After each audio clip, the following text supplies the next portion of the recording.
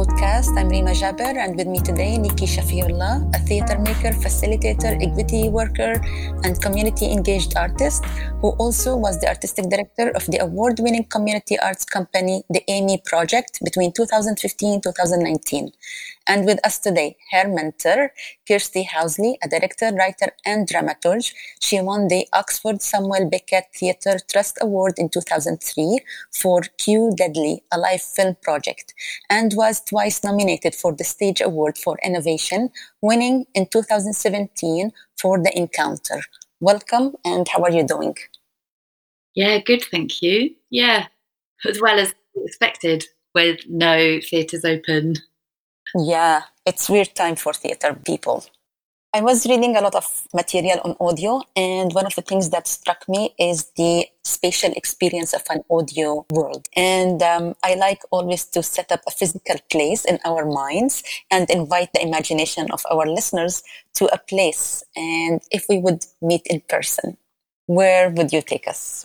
If we could meet in person, we'd have probably gone to a cafe just around the corner from my house called Thoughts, where you can sit outside on their terrace and look out over the sea. Oh, nice. I love that. We're not there. I'm talking to you from my bedroom. Yeah, I know. But we will go there. We have the soundscape. Yeah, we can imagine. We can make it happen. I did mentorship in the past, and when I think of a mentorship, I think of it as something that is more than just passing the experience to the mentee. I don't know if you agree with me on that, and I'm really curious to know about the role of mentorship in your own life as an artist. Yeah, I think I've found, yes, I've absolutely, I agree, and I have had, the first thing to say is I have had brilliant mentors that maybe don't fit the sort of traditional way that people would think of mentors as fitting. I've found it tricky to find those people though, because I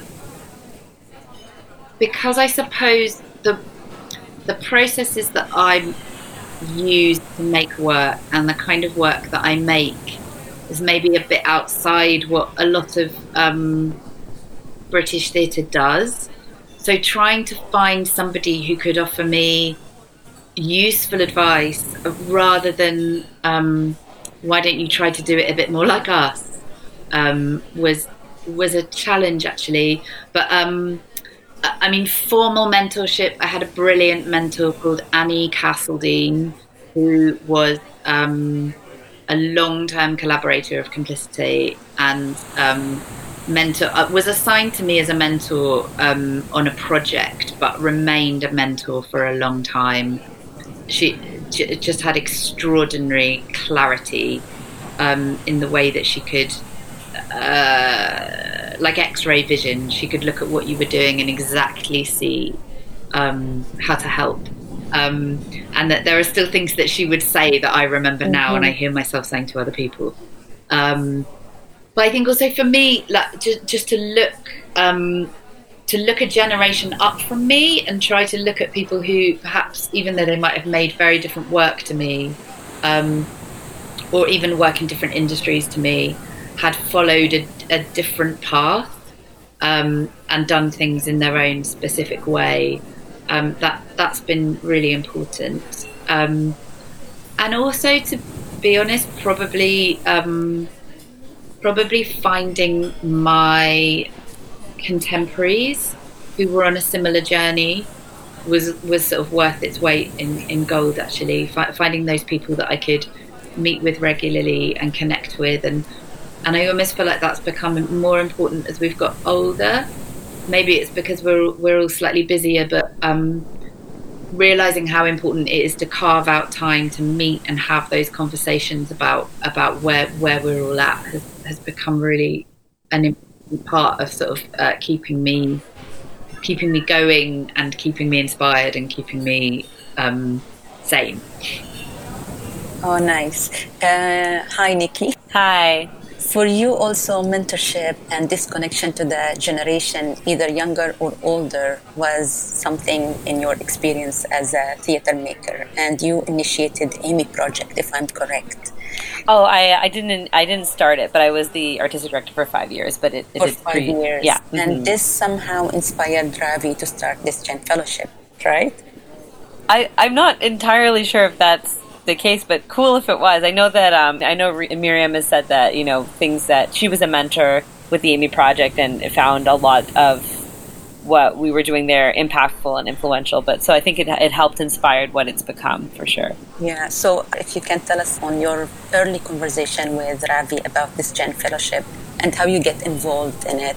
I think in our early conversations about it, Ravi and Miriam were very, affirming that, to take this opportunity as a time to like really focus on my own learning and development, especially after having spent a lot of time both at the Amy Project and elsewhere, building mentorship structures and doing like arts facilitation and things like that. And I had sort of come to like a really natural place where I wanted to, focus on my own skill development and, my own creative voice and invest time and resources in projects that I've sort of had on the back burner for a while.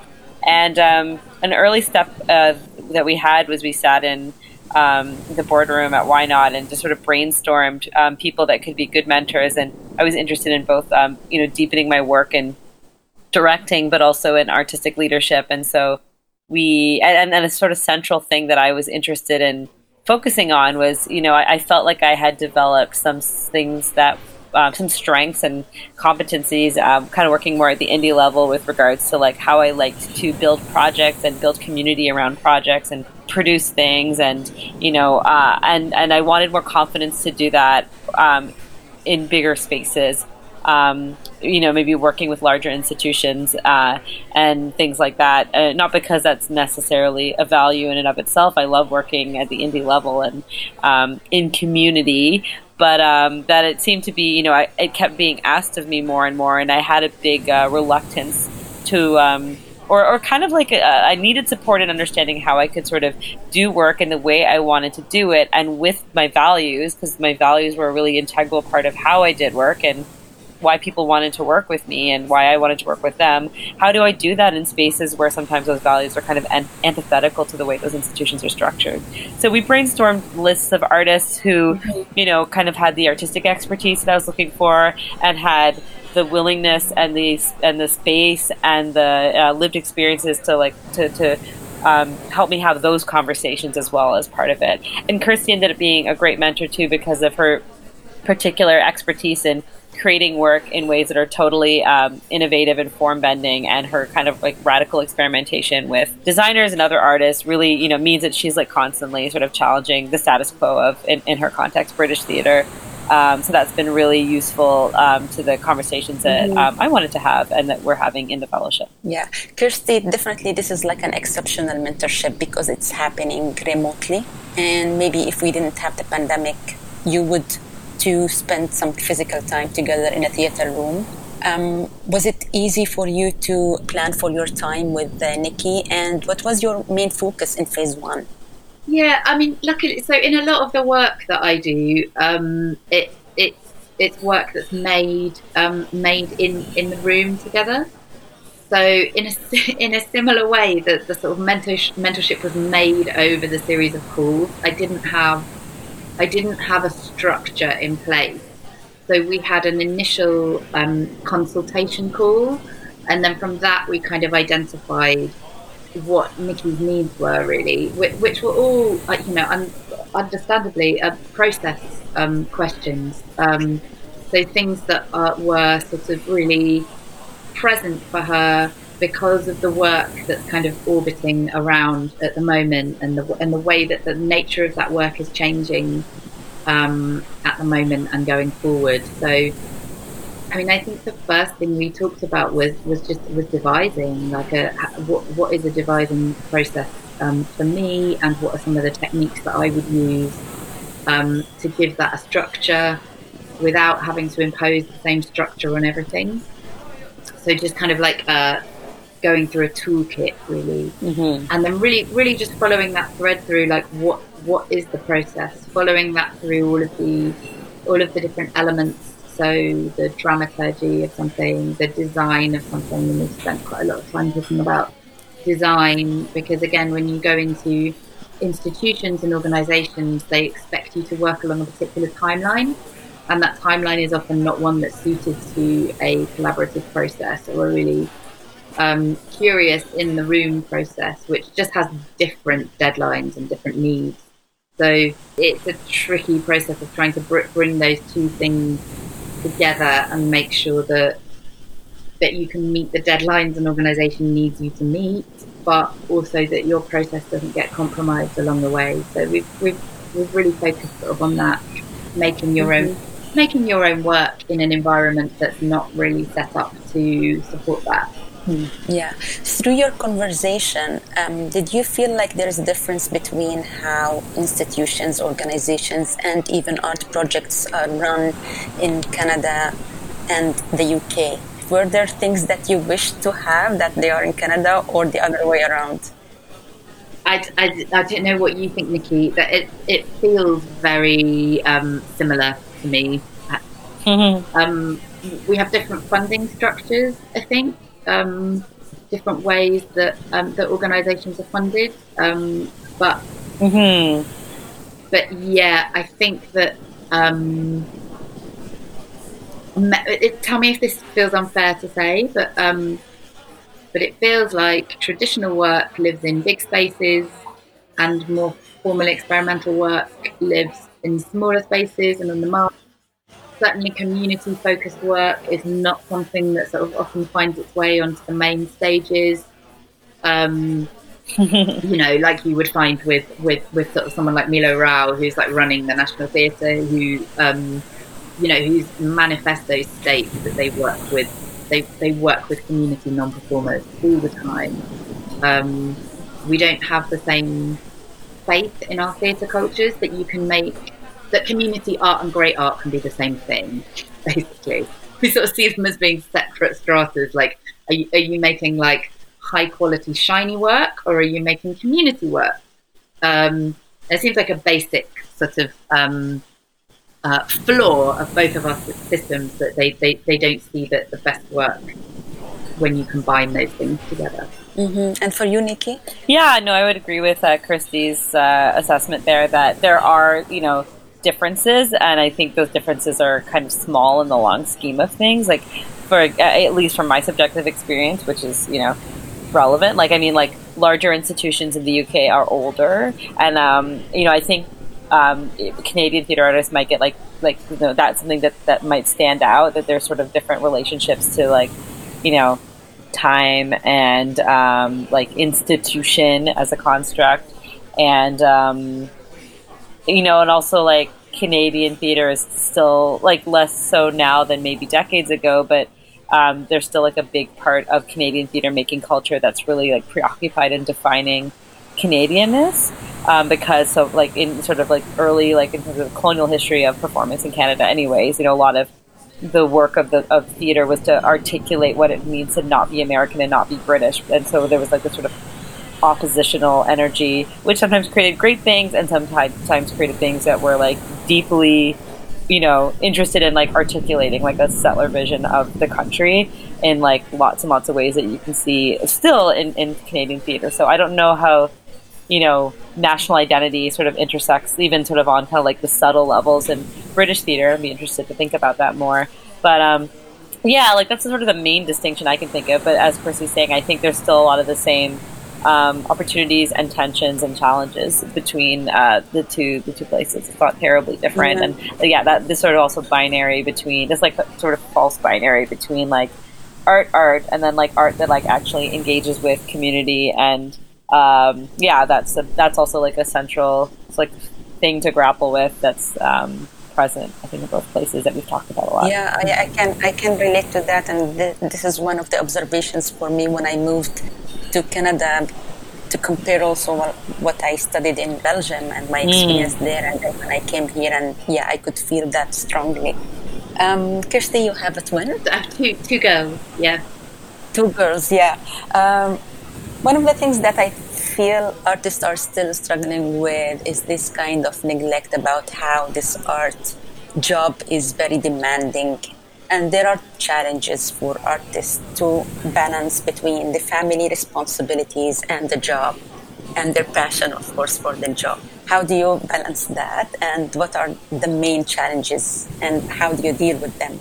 Oh, it's so interesting, isn't it? That this conversation's been having it's being had a lot in British theatre, and there's still a tendency for it to be a conversation that women who make art have, and that men who make art have the luxury of not having. So in the absence of any kind of like empathetic solution to this problem for families, I've sort of positioned myself, I suppose, in more of the male role. That my partner's an actor, and so he doesn't make theatre anymore. He films. Anything that can be filmed and can be filmed quickly, he does. But otherwise, he stays at home and he looks after our children. So I don't know what we'd do if we weren't in that position. Yeah, it's a difficult conversation to have, because I saw it on your list of questions and I thought, should we talk about this or should we not talk about this? But the reason I wanted to leave it on is because I think that conflict's really interesting, that there is a bit of me that just goes, I don't want to have to talk about this. Like, I wouldn't be talking about this if I was a man. But equally, it's a problem, and it's still a problem for women. And even though I can sort of, that we've found something that really works for us in our life and has balanced things brilliantly and enabled me to do lots of things, even sort of when Edith was 10 months old, we opened the Encounter, Yeah, I wanted to talk about it because a change will not happen unless we continue talking about that issue. And I was reading an article in The Guardian a few years ago. Artistic director of a theatre in the UK talked about if you can have a tax-free babysitting for her children while she's working in the theatre, or if the government will subsidize the daycare for theatre maker female artists, because like you said, it's still not fair between a female artist and a male artist when it comes to family responsibilities. Yeah.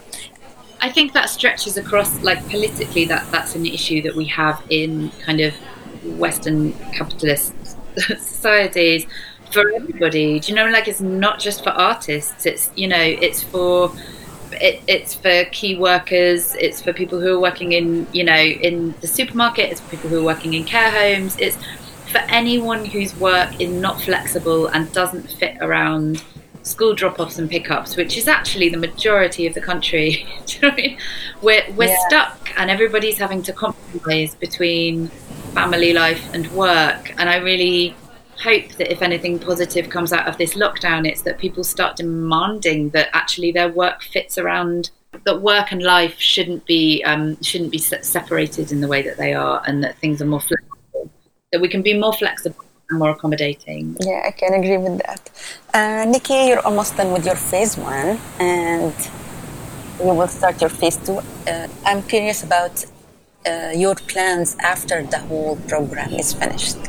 I want to know how this fellowship influenced you to plan for your future. What are your next projects? What do you see yourself in the future doing? It's really hard to separate the fellowship from everything else, because this fellowship has been completely timed with the pandemic, obviously, and also in my own sort of personal career and life. This year, before the pandemic, was intentionally a time of kind of shift. Like, I left my job at the Amy Project and I went on a long trip around the world with my partner, which was interrupted because of the pandemic. But it was always supposed to be a time of kind of like transition, where I wanted to sort of take space from, or I really enjoy the work I was doing, but I wanted to take some space from some more, to do some development on projects and deepen some artistic relationships that I had, and focus on writing that I was doing, and make more time for learning, and I actively wanted to seek out mentorship. So this year I imagine, and already has been really formative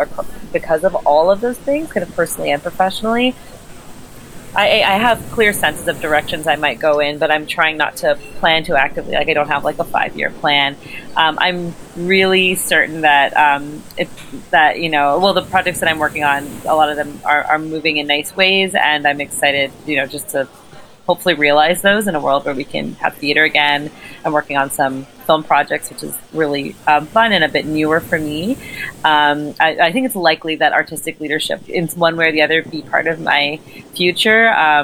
I'm really invested in sectoral change. I'm invested in like the community of the arts industry and equity issues, and fostering space for innovation and excellence in ways that move us to be better across like all planes of existence, and not just within the art sector. And so I can't continue to be an artist unless I'm also like asking those questions and finding places to practice answers to them. So I think as long as I am an artist, I will want to be part of those things. That's just how I work.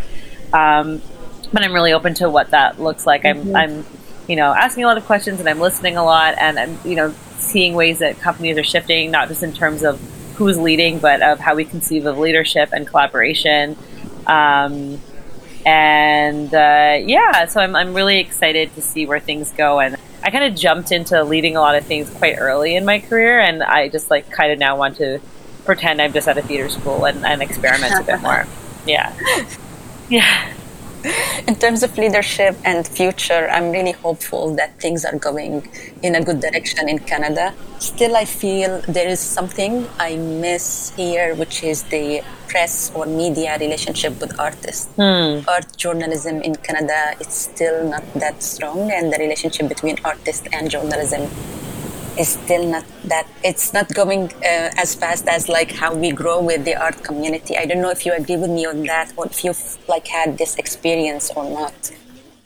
I think you probably have like a much clearer sense of that gap, because you've lived in multiple different countries, and you've lived in as an artist in multiple different countries. So I believe you, and B, I think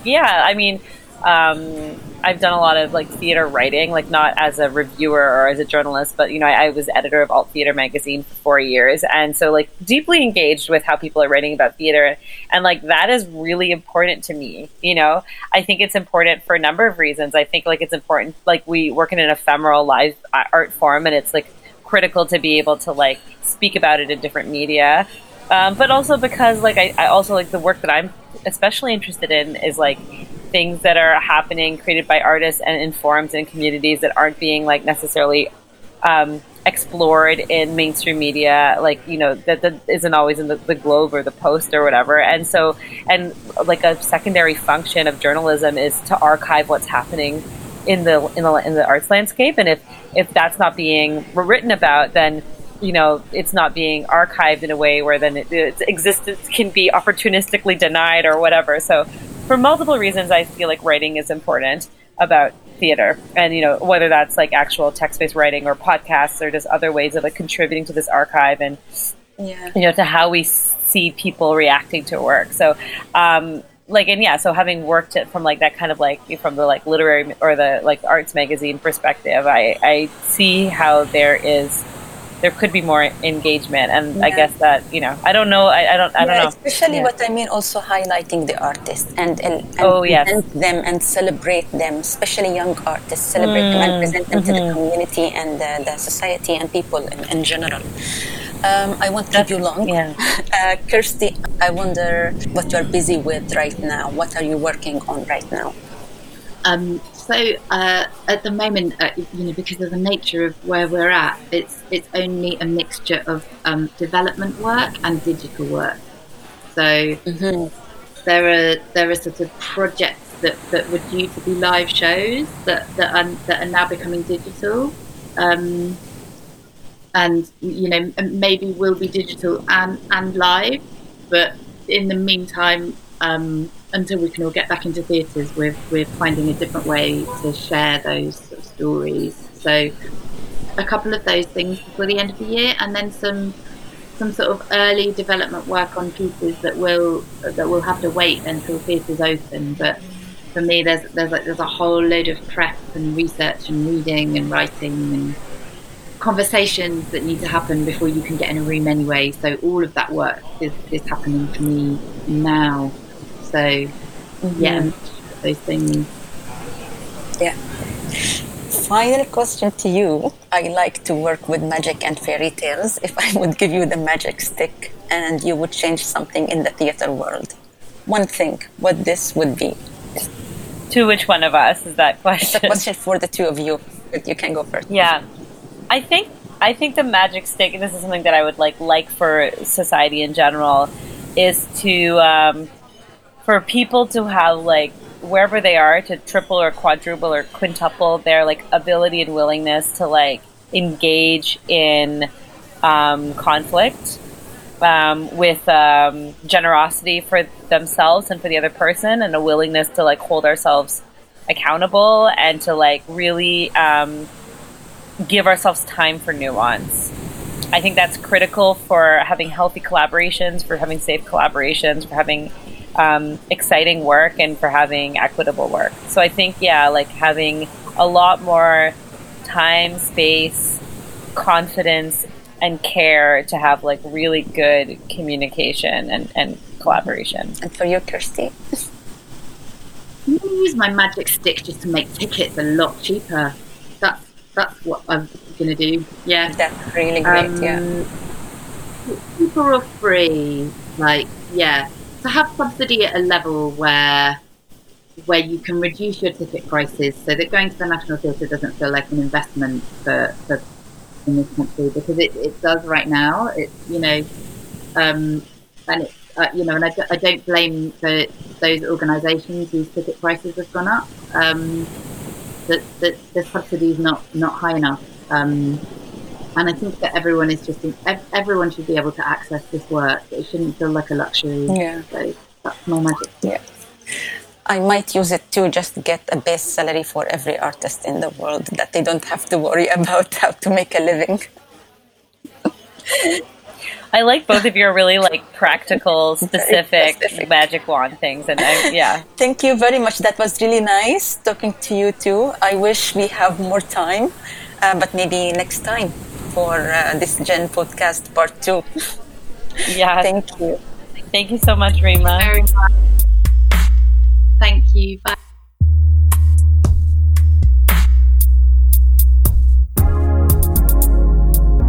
That was This Gen podcast, created by Rima Jaber. If you would like to know more about This Gen Fellowship, please check Why Not Theatre website at whynot.theatre. Thank you.